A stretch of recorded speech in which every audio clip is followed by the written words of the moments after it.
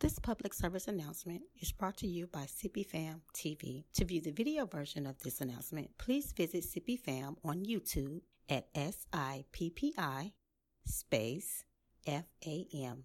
That's SippyFam on YouTube.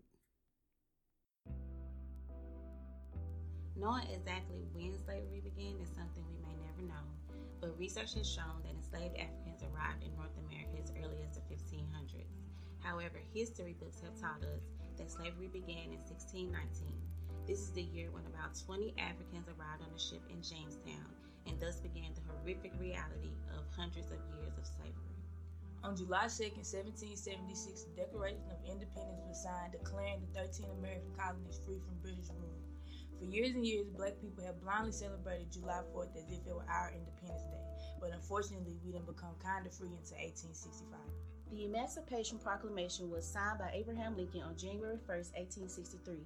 It established that all enslaved people in Confederate states were free, but still everyone was not free. In Texas, slavery continued as usual. It wasn't until June 19, 1865, when federal troops went to Galveston, Texas to ensure that all those enslaved were made free. That meant freedom for 250,000 slaves. Of course, former slaves celebrated, which gave birth to what we now call Juneteenth. In 1979, Texas became the first state to make Juneteenth an official holiday, and today, 47 states recognize Juneteenth as a state holiday. In 2020, as we continue to break chains and fight for our freedom, equality, and our rights to breathe, we take this day to celebrate not just our freedom, but those who came before us, as well as those who are on the front line now. Happy Juneteenth.